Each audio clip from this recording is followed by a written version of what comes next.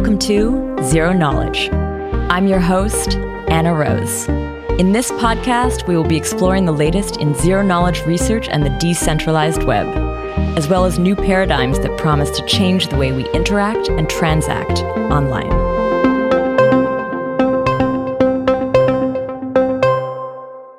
This week, I catch up with Jordi Bailina and David Schwartz from Hermes to talk about zk-EVM. They share an update about Hermes since their launch on mainnet earlier this year. We talk about the L2 landscape, ZK rollups, and how different teams are approaching EVM compatibility on their respective chains.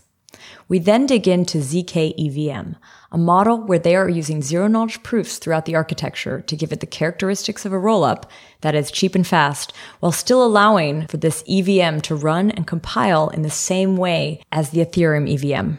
And this episode was also recorded just days before the team made a massive announcement about the Polygon Hermes merger.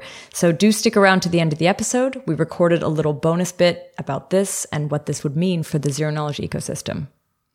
Quick note before we start, if you haven't already seen it, the Zero Knowledge podcast website was recently updated. There's all sorts of new ways to engage. You can check out the blog. You can actually post on the community forum, get in touch with us, sign up for newsletters, check out the YouTube videos. They're all there. And I'm really excited that it's kind of come together in one place. Do check out the new jobs board as well. You can actually post your jobs there yourself now as a hiring team. And if you're someone looking for a job, there's much better ways to kind of sort and filter now. So yeah, hope to see you over there. One more point before we start in on this episode, I want to thank this week's sponsor, Mina Protocol. Mina is the world's lightest blockchain, powered by participants. It's a layer 1 protocol working to connect crypto to the real world. This means developers can leverage private, verified, real-world data from any website to build decentralized apps. Mina's decentralized apps, which are called snaps, also allow users to access on-chain services without sacrificing personal data privacy. And Mina is a unique blockchain. It's replaced the traditional blockchain with a zero-knowledge proof, ensuring a super light chain that stays around 22 kilobytes and allows every participant to act as a full node. Mina's mainnet has been live for a few months, and the ecosystem is growing fast. So join the community and find out more by visiting minaprotocol.com. Quick side note, I am both an advisor to the project and a validator with the ZK Validator, so that's also another reason why you should go check it out. So thank you again, Mina, for sponsoring the show. Now here's my interview about zk-EVM with Jordi and David. Today, I'm here with Jordi Bailina and David Schwartz from Hermes and IDEN3. Hi, guys. Hi. Hello, Anna. Jordi, you were on the show pretty recently. Actually, you came on to talk to us about Hermes. But today's episode, what we want to do is actually dig into zk-EVM, something that a lot of us learned about only at EthCC about a month ago. So yeah, I'm really excited to learn more about this. David, this is the first time we're meeting. Maybe you could quickly introduce yourself and tell us what you're working on at Hermes. Sure. Thanks. Well, my role at Hermes is the project lead.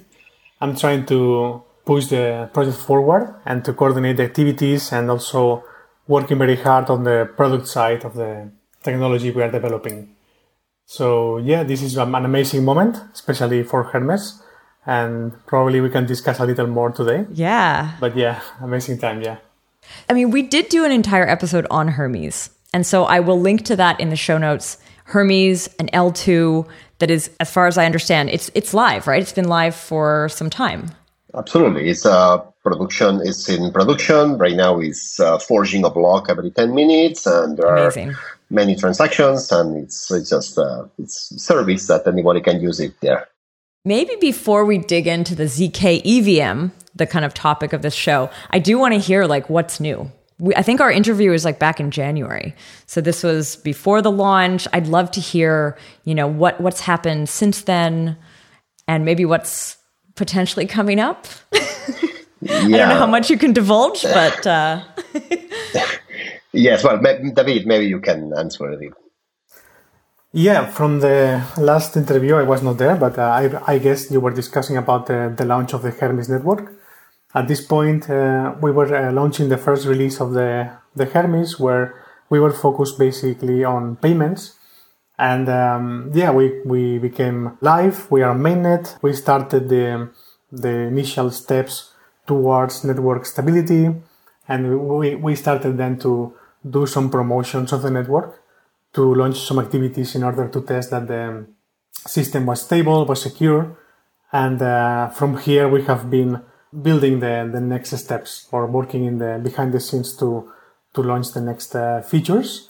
We also shared the public roadmap a couple of months ago, where we just announced the whole activities and features for the whole next year. And yes, this is basically what we have been doing. We went to Paris HCC. Jordi introduced the ZK-EVM at this point because we want to share with the community the work we are doing in order to get contributors or just provide new ideas and also get new ideas from the community. And at this point, we are very focused on this project of the ZK-EVM. On the other hand, we continue developing the product features for the first version based on crypto payments. So this is the current situation. Maybe we should define, even though we do have an entire episode on Hermes, maybe you can tell us a little bit about like what makes Hermes unique in the L2 landscape. Well, Hermes is decentralized, and the protocol of Hermes is designed to be decentralized. That means that the coordinator of a rollup, anybody can be a coordinator. It's true that right now it's not worthy to be a coordinator because there are not so many transactions there, and being a coordinator is a little bit expensive. But once we reach this break-even, which is, in the case of Hermes, is the lowest break-even. So right now the Hermes is the rollup that has most cheap transactions in cost terms. So we are very close to get this break-even. Then new coordinators we will start to bidding for slots and start forging batches, and this will give the decentralization. All the protocol is designed to be fully decentralized, and this is quite unique. I would say that these are mainly the two big differences. A protocol that's fully is decentralized by design. It's governance less. So the idea is that at some point there is no governance. It's just a product that's working there. And the cost of the verification, the cost of batch is the lowest in the space right now. Would you say, I mean, like privacy, it doesn't sound like it's one of your current like unique propositions, but is that something that you do see as part of the roadmap? It is, but right now we are more focused in the ZK-EVM. So ZK-EVM in some way it includes privacy because you can, in ZK-EVM you can do whatever you do.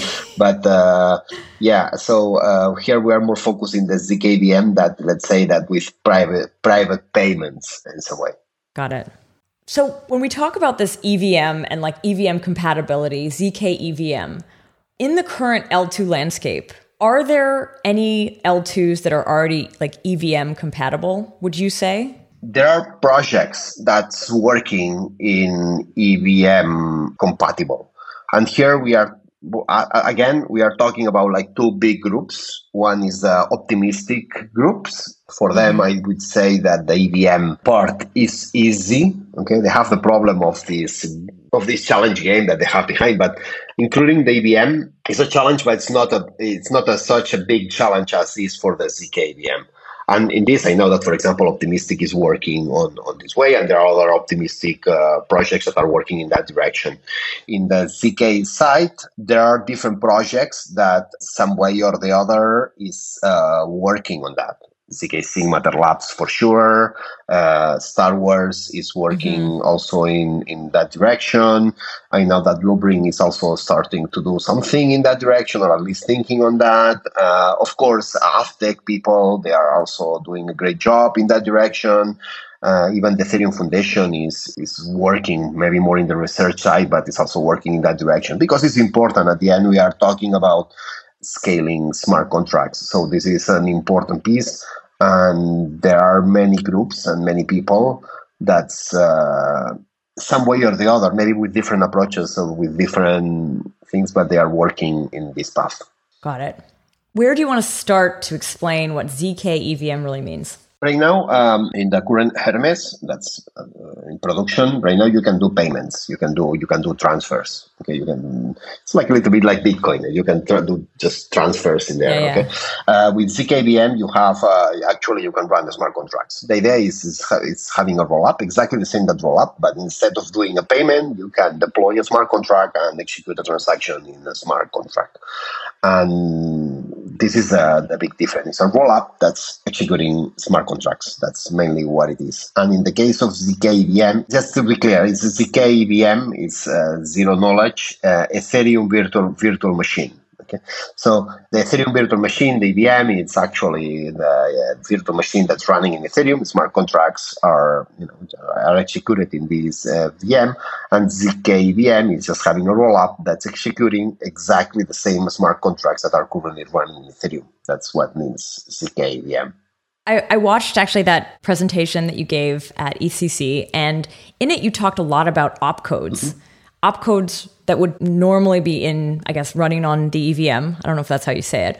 But what do you mean when you use that term opcodes? What do those look like? Or maybe what are some examples? Yeah, opcode is instructions. So when you do a smart contract in Solidity, this is compiled. Okay, this is compiled to a machine language. Okay, this machine language is assembly. If you want this machine language is composed of executing different opcodes that is executing, and these are the instructions that the final instructions that actually is running the VM. These instructions include, for example, doing an addition, pushing a value to the stack, setting a value to memory, recovering a value from the storage. These are very, very small instructions that the virtual machine is processing every time you execute a smart contract.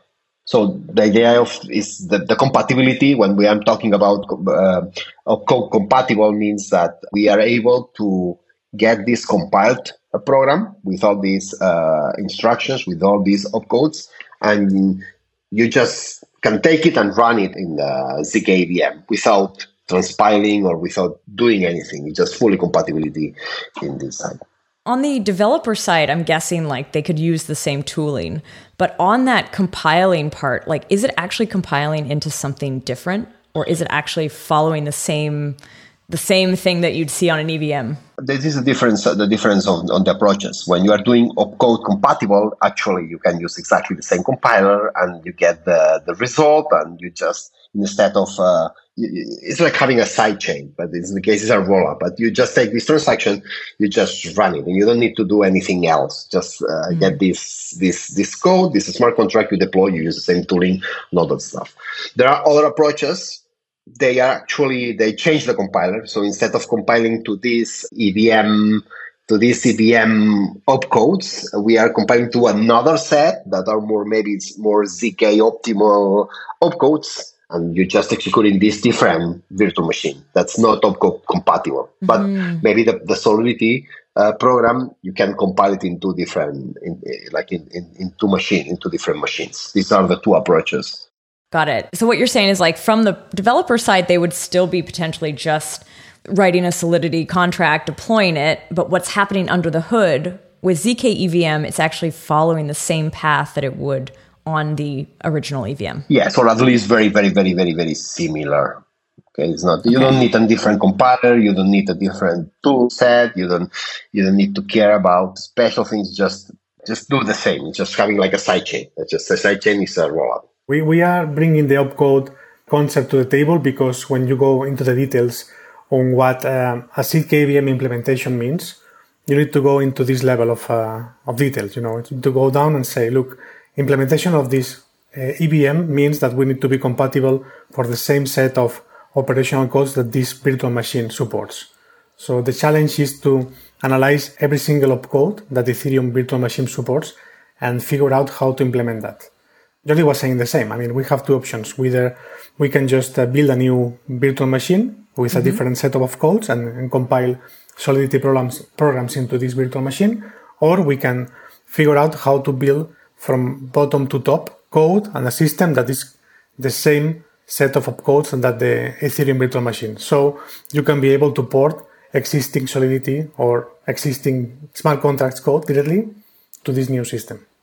So this is the way we are bringing this opcode to the set and discussion to the table. Would that mean, like, you kind of talked about each opcode, but are you forced to go into each particular opcode and like re-implement it, or is it more like a general re-implementation that's happening? No, it's very detailed. You have to go each one and try to keep the compatibility as much as you can there. It's not a general thing. It's opcode by opcode and structure by structure, and trying to be as close as possible to the current Ethereum machine. How many opcodes are there, actually? I need to check it, but roughly it's about maybe, 50. Around 50, I need to check. Okay, so I was thinking you were going to say something like thousands. No, but okay, it's like 50 under 100. And lots of them, lots of them are like repeating ones. For example, if I push 1 byte, push 2 bytes, push 3 bytes, push 4 bytes. These are 32 opcodes, but actually it's the same. So, but it's like around 50, maybe 70 altogether. But so just this few tens of opcodes. I want to hear a little bit about the ZK part of this. So what you've described is sort of like the rebuilding of an EVM from the opcodes individually, kind of rebuilding them. But like, where does the zero knowledge come in? Because when you're saying you're rebuilding it, it sounds like that's maybe what you have to incorporate somewhere. Well, at the end, it's like rollups. You have a set of transactions that execute smart contracts, like Ethereum transactions, but there's just transactions. And you are aggregating and you are processing all of them transactions, and at the end computing a proof that all these transactions are well computed. And this is where the zero knowledge comes. The thing is that you verifying that a payment is valid is quite easy. Verifying that a transaction that needs to be executed with all these opcodes and memory and all that stuff is valid is much, much, much harder.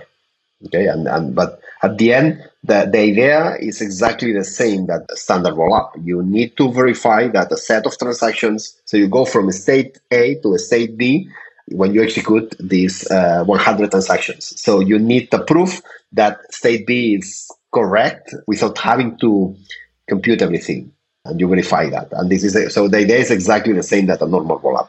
Here, probably the word zero knowledge is like not the right one. It's more the verification of a computation. Actually, zero knowledge is it goes very close because this succinct verification is it's a property that share, and we are sharing like the same technology in some way, but they are used for very different things. Zero knowledge is to hide some inputs or to have some kind of privacy in general, and the other part of this zero knowledge technology is more for succinct computation or for verifying computations in a succinct manner.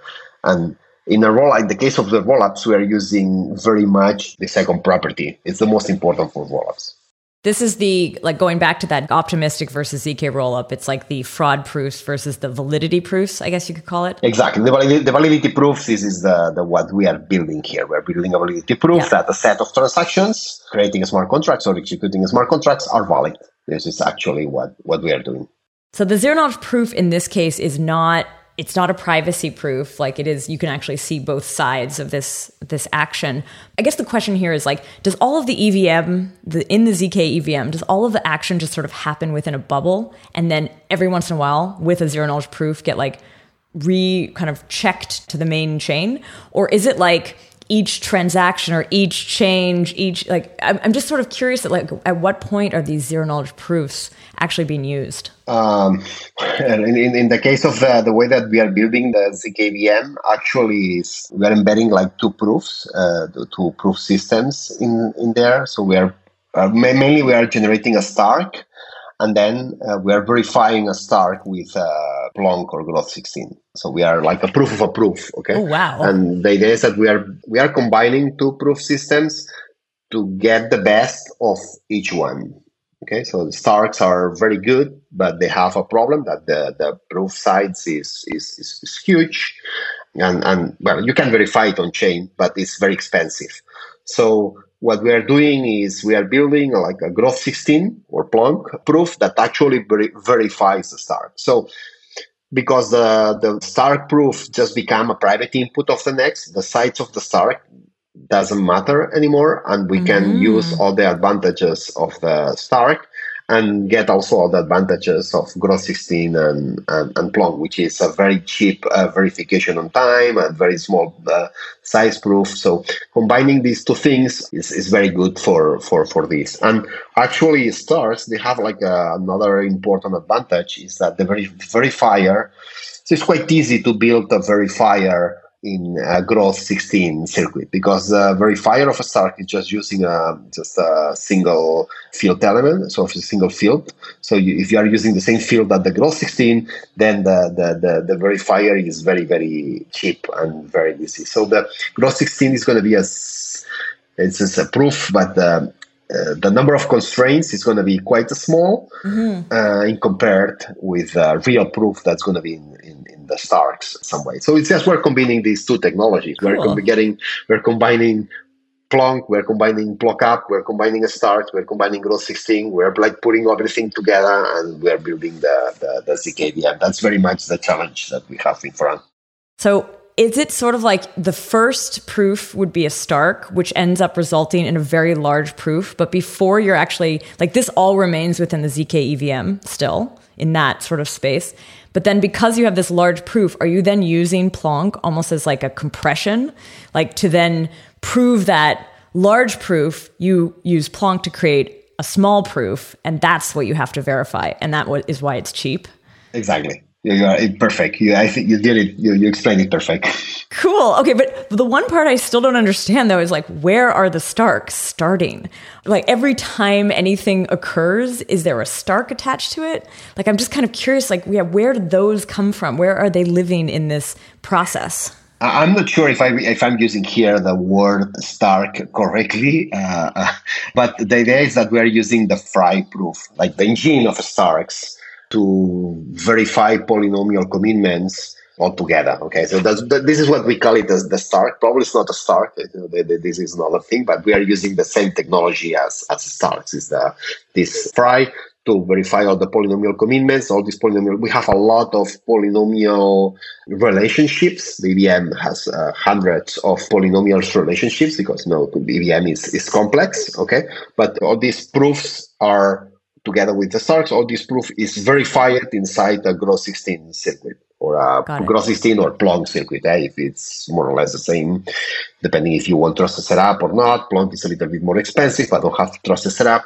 Groth16 is cheaper, but it requires the trusted setup ceremony. So we probably will start with Plonk, and maybe at some point, if this goes, maybe we'll do a Groth16 just with a ceremony and so on, just to stabilize that. But that's the long term. But the circuit is the same, or is so you can reuse the circuit in Groth16 and Plonk.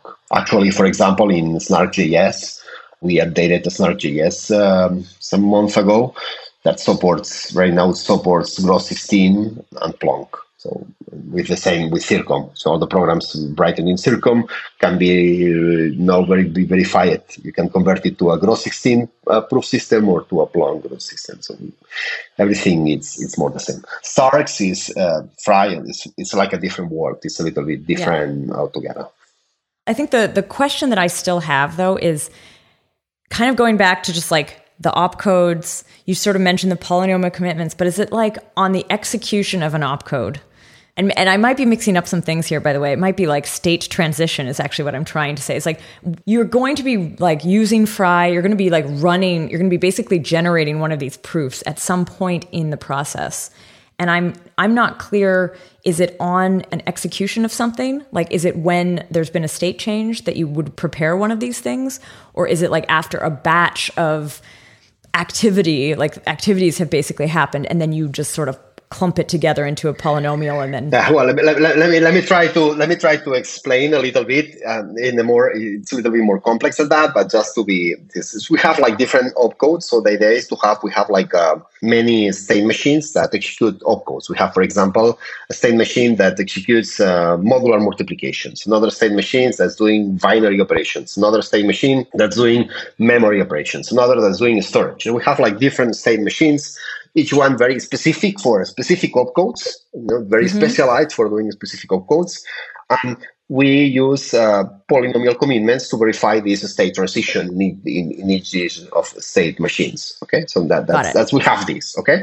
Now we need to link them all together. Okay, so the opcodes that we are verifying in this state machine should be the ones that are executing in the main program, and the same with the memories and the hashes that we are computing, and actually the same that we are computing when we are doing storage, and the storage needs to be computed. So we need to link all these state machines. And here the key is the plockup. Plockup, the idea is we have like different polynomials, and we are just relating one each other. At the end, plockup, what you're doing is, okay, this polynomial is included in this other polynomial. That means that it's the opcodes that I'm executing in this specific state machine is actually the ones that I'm creating here. And for this, the key is plockup. But plockup at the end is done with polynomial commitments. So you have the polynomial commitments we had before. We have the new polynomial commitments that we have plockup. So we end up like a full set of polynomials. Polynomials everywhere, polynomials commitments everywhere, and a lot of relationships that the verifier needs to check about these polynomials. Okay, so this is what we have. And so all these polynomials commitments, at the end is our polynomials openings. All this is, we use Fry to open all these, to do all the openings of these polynomial commitments that we make. We do all the verifications, and all that we do it in a circuit, in a Groth16 or a Plonk circuit. I see. Okay, and the result of this Plonk circuit is actually what goes to the blockchain and is verified on chain. This is a little bit the schema. Yeah. Okay. So, I mean, there's two things that you just brought up that we might want to like clarify a little bit. One is plookup. So this is Plonk up kind of. Plookup is, I know that this is also from Aztec, I believe. Aztec, it's Ariel. They came up with this construction. It's a very cool construction, and it's very, very, very, very powerful. It's used in many things, and it's a very powerful piece for building up these systems, because it's what the glue is, what allows to connect different virtual machines to glue them together in a single proof. Are these proofs, are they being created after every transaction, or are they being done like after a batch of transactions? Yes, these proofs is the same concept as the current ZK rollup. We are creating these validity proofs in the form of a batch. So we process, we have a queue, and these queues receive the transactions from the users, and then the Hermes node just selected the title or the best transactions to process, and they do this processing off-chain layer 2, when you just change the states and so on. You execute all this processing off-chain. And the interesting thing here is that once in a batch, you just create a validity proof of all the set of changes in the system at the same time. So it's the prover we are building is the same concept that the ZK rollup of transactions is one proof every whatever number of seconds with a maximal number of transactions in the same batch to be more efficient, but it will be one proof in proving a lot of transactions at the same time. You had sort of mentioned that like storage, there is like a method that you're using and maybe I didn't understand this, but like, are you also using these polynomial commitments and like that structure to manage storage, or is there like another way that you need to think about that? Well, if we want to maintain fully compatibility with the current ZKVM, we need to use the current Patricia trees. It's a kind of a Merkle trees that is using right now the Ethereum virtual machine.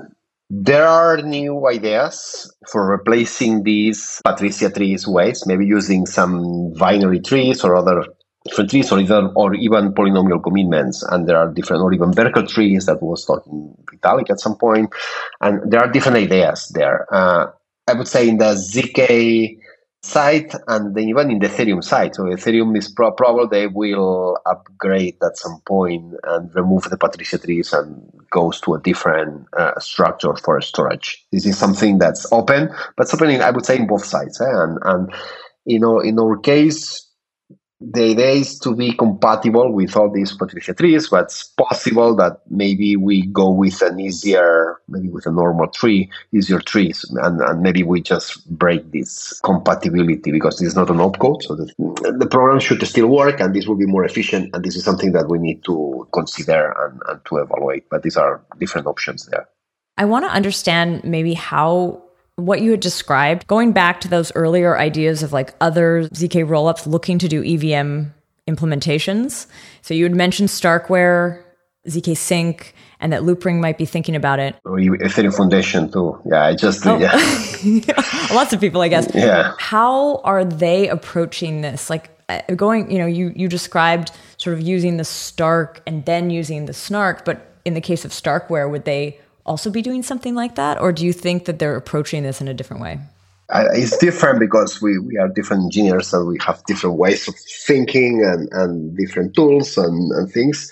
I'm not going to say even which is good or bad. I think it's good to have like many projects, each one trying their best way. This will help a lot, and if there is communication, we should learn from one each other, and this is something that in some way we are promoting, and it's quite happening, I would say, in the space for this knowledge sharing and understanding what's doing each one just to learn, but it's not clear what's the best. It's just the good at this point is just try it, do it, and then we'll see. And that's a cool thing here. It's like there is no good approach or bad approaches at this point. I would say that all the approaches are good at this point, and maybe at some point some of them will. Maybe us, we just say, okay, this is a bad approach. We're wrong, and this is not good because this or that, and then we just explain, we try to learn and work around and whatever. And this can happen to us, it can happen to any of the projects. But that's cool. And at the end, the important is to scale smart contracts. That's what we are committed projects at. And everybody's trying to do that. But actually, my question is more like, do you know what they have planned and how does it compare? Not which one's better, but just like, is it a very different approach? I'm kind of trying to understand how they look at it. For what I have read and what I have listened, there are different approaches in some way, but that doesn't mean that those approaches are wrong. They are just those approaches.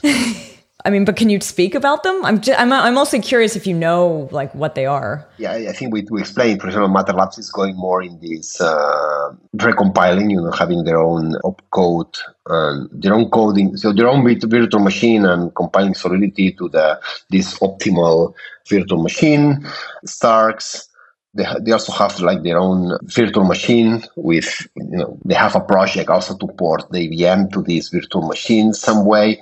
I'm not sure about the details. You should ask them and how they are doing that. Totally. But they are. Sounds like I should have them on the show. It's in their plan too, and they are working also in that direction. As far as I know, the Ethereum people is thinking very much in Halo, for example, or they are considering Halo in Halo or some techniques that use it in Halo. The approach is more similar to us in the be more. ZK EVM, so fully EVM compatible, of course. We are talking with lots of these projects, and in the technical side, we are just sharing a lot of information, and it's like we are learning every day. That's awesome. Yeah. Going back to what you've actually, or what the designs for ZK EVM are, is the idea here that like it will support all opcodes? It will be actually one-to-one, or are there some limitations that you could foresee here? Definitely, there are opcodes that are more difficult to implement to the others, and it's possible that there is maybe the first version does not include like the full opcodes or the full precompiled smart contracts. But what's cool is at this point, I don't see any stopper on any opcode to be implemented. Even the most complex opcodes, or even in this case, they are not opcodes, but they are precompiled smart contracts that are important, like pairings or big numbers, smart contract, or Keccak hash function. All those looks like they are doable, okay, and it's just a matter of building, and we need to see the efficiency, and we need to see how it matches all together. But I don't see an a priori stopper for any opcode. There are opcodes. It's true that there are opcodes that are like very specific layer 1 opcodes that they will have to have some special treatment. For example, difficulty. There is nothing similar to difficulty in layer 2. Okay, but what happened with this opcode? Well, maybe it gives a recorded value or something like that, or a block. There is no blocks. Maybe it's equivalent to batch. Maybe the ZKVM have like some extra opcodes that are more layer 2 related. So it can be some, I would say, adjustment in because it's different. It's not a layer 1 and layer 2, and there are some opcodes that you need to find. This, for example, the recent the optimistic people, they already did a good work in adapting these like specific opcodes. But this is something very concrete and very specific to that. The important ones, like the opcodes that are maybe complex, but they are doable, like create an opcode that can create another smart contract that's hard, or calls, or delegate calls, or of course storage, or even these precompiled smart contracts. They are like signature verification or pairings, or all these things that those are doable. At least in the project we're building, we know how to build them. We need to see how efficient and how they fit and all together, but at least from the theoretical perspective, they are achievable. That's why we want to, at some point, build all of them. They need to be as much compatible as we can. There are things, the gas things, for example, what happened with the gas. They have to try to be as compatible as possible, but there are going to be difference between layer 2 and layer 1, and maybe there are some adjustments that need to be done in the future. But when you are doing this, it's like you are finding like a lot of things. Oh, what happened with this, and what happened with that, and this what, and you are like solving this, or maybe having a workaround or some solution in there. The idea is to be the goal is to be as compatible as possible. Do you imagine actually, like in these environments, that it could go even further, that it could become a realm of like experimentation, because you don't have the same constraints as the L1? Like I know maybe it's a ways off, because you're saying like the first release probably won't have all of them. So once you get to all of them, could you go further? Yeah. Is it too far in advance? It's like, I don't know. So it's like, come on, Jordi, do more. Let's I would be happy right now if we have like a small set of opcodes working. But it's we'll see. This is a first approach. There are things that this work. Or just talking like the long future, right? If you are talking this early fiction things. But one interesting thing of doing this opcode compatible approach is that a lot of the work can be used for verifying L1 blocks. And this is, for example, something like protocols like Mina protocol, things like that, or I think Fellow is doing something similar. That's like you can, especially for light clients, that you are. So each block has a proof that verifies that the last block is valid, and you have this kind of recursion. Yeah. If you have all this proof that actually verifies all the transactions that are processed, in this case of batch, you can have like a verification that that all the transactions that you process are included in this block.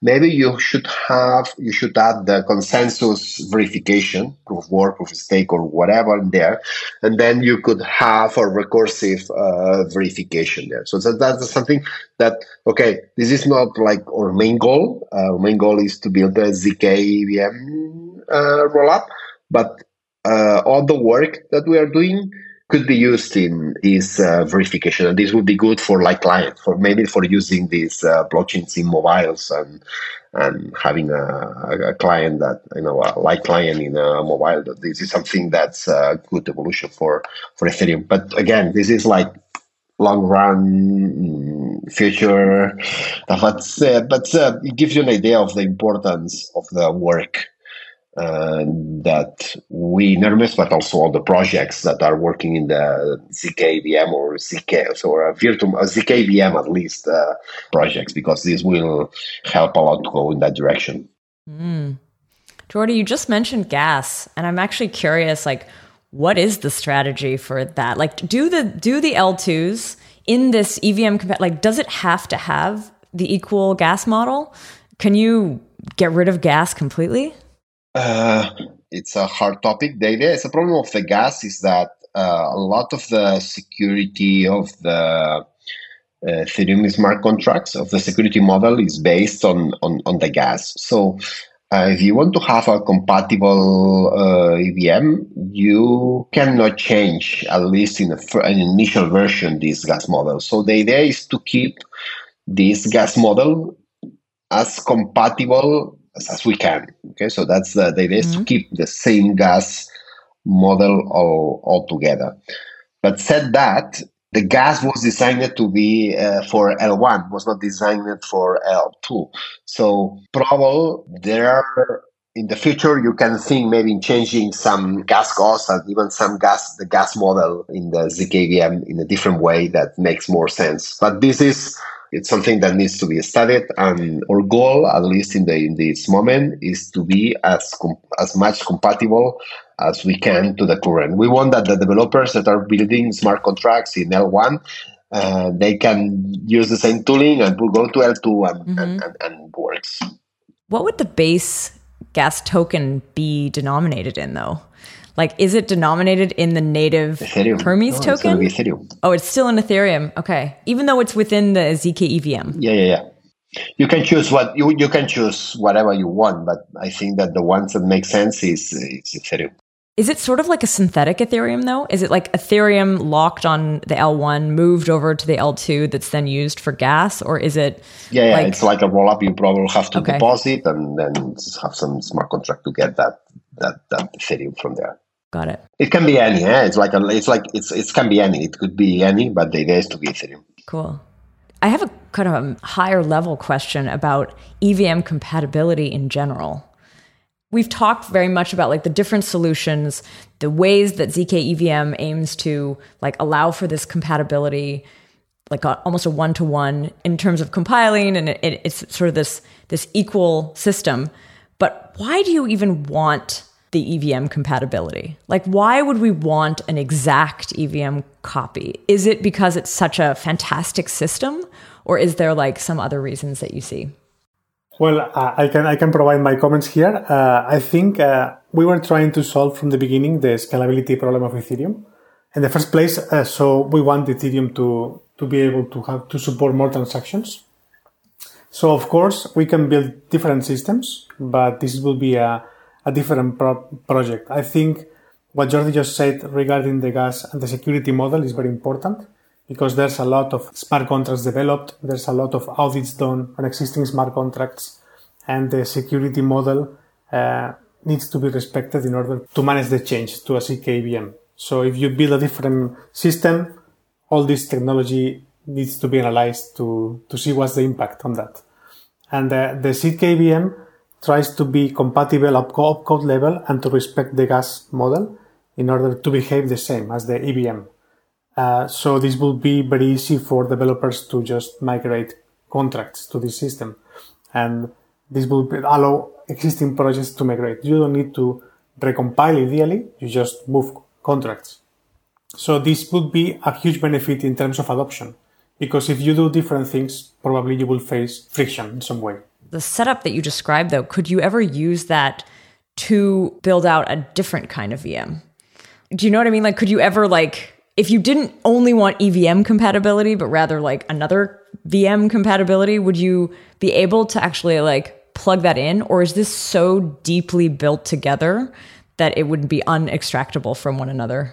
We need to think a little bit, but the idea is that, so if you keep the backwards compatibility, that's what very much what we are doing, you can always like extend the EVM and do maybe different opcodes or different structures, just maybe for new smart contracts that are more, with a different gas model and with different things. And this is actually doable, and this is, well, we may think to go in that direction, but the idea is to keep all the work that has been done in development terms, in auditing terms, in understanding that has been done for that. We need to guarantee this backwards compatibility, or if you want this compatibility at this point.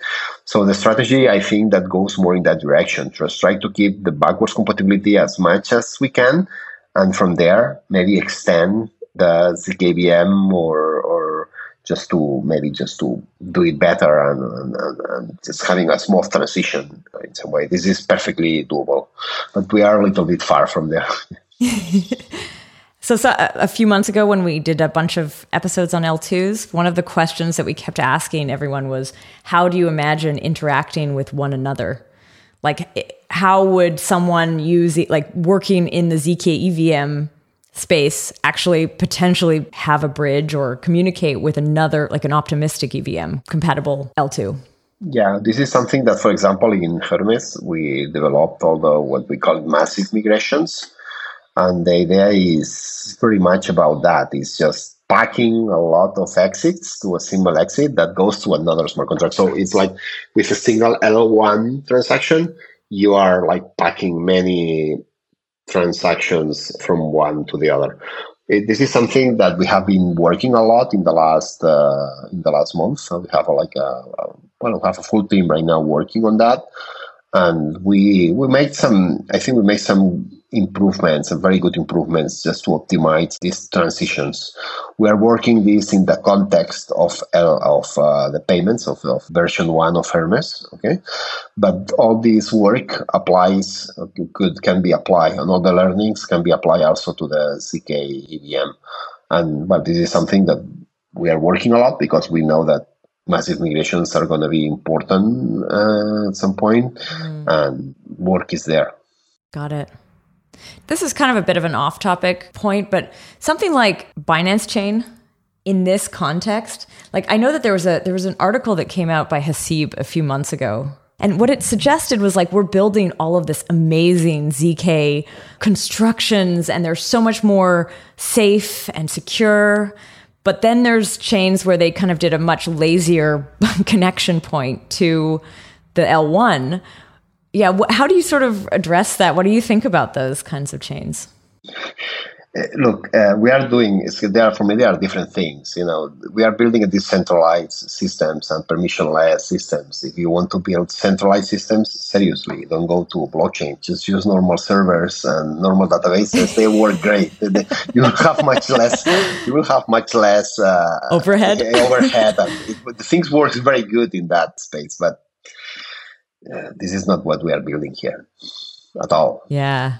In my opinion, there's the fact that there are different needs for different use cases, and some of the applications or use cases are willing to sacrifice some of the properties in order to achieve others. So I think it's a clear example of what will happen in the end, that there will be probably different tiers of different solutions for different applications, and depending on the requirements, it could be fine. So it's a combination of different technologies in order to build a different solution, and it's clear that it's going to be okay depending on your use case. The problem is that someday something happened that this will not be good for the space. But yes, up to this point, we're trying to build the best solution we can with the existing tools we have today, and from here you're always capable of reducing some of the requirements by combining other stuff.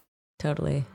I also liked what you were saying before, Jordi, with like the differing approaches, and like this is sort of, what is it, like testing live. Like these things are live, or some of these things are live, and we're going to see how they play out, which ones work, if there are actually like vulnerabilities with some of these more centralized systems that maybe aren't quite obvious right off the bat. Yeah, but it's important, Anna, that the people understand, the differences that's between a Binance chain and an Ethereum chain. Yeah. I think that if you don't understand the difference, then it's problematic. I'm not saying that the Binance chain is not great. It could be a very great for some applications, as David says.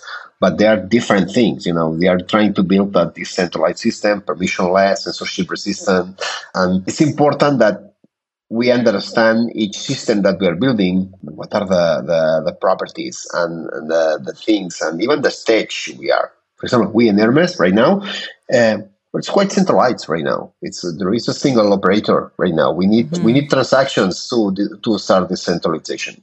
We explain that. We are saying that we are not lying anybody. This is what it is, and The same happened with, Ethereum is what it is, Bitcoin is what it is. The idea is to understand each chain, each system, what's doing. And if you are transparent on what you are doing, what you are achieving, that's fine. The thing is that if you think that federated blockchain is the same that a decentralized blockchain, then maybe you need to understand that. What happened when a government or specific governments have threat the validators or threats the Binance itself or Binance blocks, and what will happen with the chain? So these are questions that we need to understand. Now, the networks, the Facebook one, Facebook created a blockchain. It's okay. If you are explaining what you are creating, it's good. It's a proof of authority. It's what it is, but this is what it is. You need to understand what it is. This may be very good. It was great. I'm not against this. This is good, but it's important that the people, the users know. And the people understand what this chain does and what the chain doesn't. And this is very important for the space. Basically, the trade-offs that may not be explicit, but are kind of built into the way that they're thought up. And the transparency, the transparency of what is each thing. So what exactly are you building? What kind of consensus are you building? What kind of properties are you achieving? What are the threats? What are the risks? What actually you are doing? If you are transparent, then that's fine. But if you are trying to sell a blockchain as a fully decentralized and it's just a server running in AWS with some software, well, then I think this is not ethical correct. Yeah, fair. I want to hear a little bit about the timeline and the plan for ZK EVM. What stage is it at? We are running as much as we can. The current stage is. I keep putting pressure on you. This is the current stage we have. We have an internal roadmap. David maybe can share with you a little bit of what we are planning, but take it as an internal roadmap. Things may accelerate, may go slower. There are things that we may find some stoppers that we need to fix. There are a lot of things to do. So do not take it as at this date we will have it. No, we don't have. We are not at this stage. David, maybe you can share that a little bit. But the idea, so in a year, the idea is to have this in production in a year, more or less. That's the idea. Yeah, as Jordi was saying, we have the idea to develop as fast as we can. Of course, we also assume that some issues will happen during the way. Jordi is working now the first proof of concept with the rest of the team, and we expect to have this initial proof of concept by the third quarter, probably the beginning of the fourth quarter. And we expect to share an internal testnet with some reference projects by the end of this year. From here, we'll continue developing and getting some feedback to start getting them more maturity as possible and developing the opcodes by batches until we finish expected 1 year. Let's assume it's half next year. We will try to do it the fastest as we can. We'll see how far we can move at this speed. But yes, we also want to be realistic because this is a very complex engineering project, as you can see, and a lot of things will happen during the way. Can you imagine? I mean, once this is finished, does it just merge into Hermes? Would it just sort of be in the same Hermes rollup setup, or would that kind of alter the way that you think about Hermes as well? We don't know it yet, but will depends very much how Hermes, the current Hermes, evolves. If Hermes is used a lot, that means that's getting more decentralized, that means getting more fixed, then probably this will be like a new rollup. It will be a new Hermes, there will be some migration from one to the other, but Hermes 1 will go forever, and then it's going to be a Hermes 2. If in the other side, Hermes just is less used, maybe then it would be possible to evolve, to upgrade Hermes in some way. It's still not fully centralized, so we can upgrade, and maybe we can upgrade Hermes to a new rollup. Both options are open, and it will depend very much on many things, but mainly in how Hermes 1 evolves. Cool. Well, it sounds like there's a lot in the coming months, weeks, years for Hermes, and I'm so glad that you came on the show to share with us the ZK EVM, how you're planning on building this out, and why an EVM compatible ZK rollup could be really useful. Sounds great. Perfect. Thank you, Anna. We are open. Just we are here. Just very happy to be here and share. Yeah. Cool. All right. So I want to say thank you to the podcast producer Andre, the podcast editor Henrik, and to our listeners. Thanks for listening. So soon after we did this interview, there was a huge announcement. And so I'm so glad that you've come back for this little extra bonus piece of the episode to tell us a little bit about what we just learned about in the press, actually. A huge merger is happening. Tell us what it's all about. Thanks, Anna. We are very happy to join forces with Polygon team. After some discussions during the last months even, we find that this makes a lot of sense for us because I think we have an amazing technology, but we need adoption. And for us, after we launched the first release of the Hermes network, we faced this issue of the adoption. And for us, this agreement is creating a lot of value for both parties. And we are very excited about this merger, both for the project, both for the teams, and also because we think we provide a lot of value, or we'll try to do this for the Ethereum community and for the objective of scaling Ethereum finally. Yeah. So 2 weeks ago, you had actually announced an announcement. You had said like something is in the pipeline. And I did notice a lot of Polygon folks coming around the Zero Knowledge chats. I don't know if you noticed them too, asking some questions, learning a little bit around it. What are they saying to you? What do you feel like this merger is actually going to look like? Are you going to be their technology provider in a way? Is the roll-up going to take over what they have right now? No. We continue to be like an independent team, and we have a main goal. The main goal is to bring ZK-EVM in production. This is, I would say, it was before the merge, it was like my focus, and now is continue to be the focus, and I would say with maximum intent. This is actually it's a project of my life. This is what I'm committed to, and that's just after this interview, I just arrived now to Switzerland. After this interview, I just continue working on this, and very excited to do. Of course, as I mentioned, there are a lot of unknowns. We are doing this new technology, and there are a lot of unknowns and a lot of stoppers that maybe we don't know yet, and there is always a huge risk in there. But we are convinced. I'm personally convinced that this will happen. Also, I'm convinced that the bet that Polygon made in Hermes concretely, but I would say in the rollups, in the ZK rollups, more generic, is going to have their fruits in some months. There is a lot of work to do, but that's probably for the space. This is the most important thing, is that the ZK rollups and the ZK technology. I think that at this point, nobody have any doubt that it's a way to scale the blockchain technology. And this is the bet, and very excited to be here. And personally, it's an honor to lead this and push this. I think you're totally right on where you say it's like it's a massive kind of like reinforcement or thumbs up, or like it sort of shows that like the ZK rollups, we talked a little earlier in this earlier episode all about the different kinds of rollups and how they are also sometimes, I think I mentioned this where there's some talk like maybe ZK is too complicated. Maybe it won't be the winner in some way. But like, I think this is definitely a sign that it could be.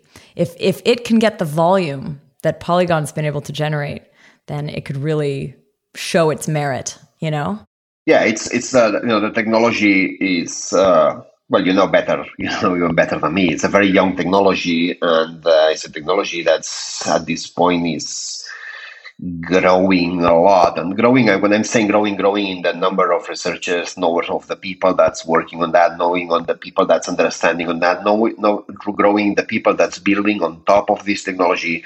Well, just look at your podcast. You have been there for a couple of years, maybe, or 3 years. 3 years. That's just comparing 3 years ago. Totally. And this is this amazing technology that allows many things, but scaling blockchains is one of those things that this technology allows, and we will see. But it's still young, and it's still a lot of work to do. And yeah, that's what we want to do, and that's why we are so excited. It sounds like a call to action a little bit to the listeners. People looking to jump into ZK, now would be an amazing time to do it, because the momentum is very, very strong, and it doesn't seem to be slowing down at all. Yeah, and this is very important, especially, we have this technology that, has been created for many researchers for the last, many years, because even all the researchers don't know the research, and, it's like many years. But the zero knowledge problem, at least the non-interactive zero knowledge, comes from the 10 years ago. It's a lot of groups that make a huge impact in the research. But it has been a humanity effort, and time from researchers. Researchers have been working a lot. They continue working, but now it's time of engineers. Now it's time of implementers and really taking profit and bringing this technology to final users. And here is where engineers, we come to rescue. We are not, we are more pragmatic, and sometimes, this between mathematicians, pure people, and the engineers, you have this kind of discrepancies. Trade-offs. Trade-offs, yeah. Call it trade. Yeah, you are good in words. Yeah, that's a good word. And yeah, but we are bringing this to the final user. We are solving real people problems, and this step is very important. It's not a step that can be done for a single person or for a single team. It's an effort that needs to be done from a whole community. When I announced in Paris how we are going to build the ZKVM, this is a plan, and I'm using. We are going to use StarWare technology. We are going to use Aztec technology. We are going to use ZK Sync technology too. So it's a community effort. And it's important that each person, even each individual team, just study and work on this technology and try to add value to this technology, because it's very easy to add value because everything needs to be done yet. So it's right now for an engineer, it's like, it's call it sometimes a blue ocean. It's a place where you can find your spot. As an engineer, you can find your spot in something that you can build. And so, this is the current moment that we are living, and it's a call for action. Yes, it's just people that really wants to build things, new things for the humanity. Getting to this technology, understanding this technology, and trying to think what's the best way to apply this technology to the world is something that you can find a place and you can add a lot of value. And as I told you in your podcast, you have been talking a lot about that. It's not only about the scaling. It's not only about scaling blockchains. This technology is amazing for privacy. It's amazing for all the multi-party computations. It's there is a lot of things that where this technology can be applied, and it's important that we as a community, if you want, as a humans, we add value together. We help each other to make humanity better, in some way. And this generosity of the technical people, which used to be in general, this is very important when we have this new technology, because if we do it this way, we can go much faster. Cool. Well, I want to say congrats again to both of you. And I can't wait to see how this merge works and what that means. But we'll be watching this really closely. It is a call out to everyone. Amazing time to jump into the ZK space. Head over to the channels. There's lots of people there who will help you get onboarded. And thanks so much for the interview. Thank you very much, Anna.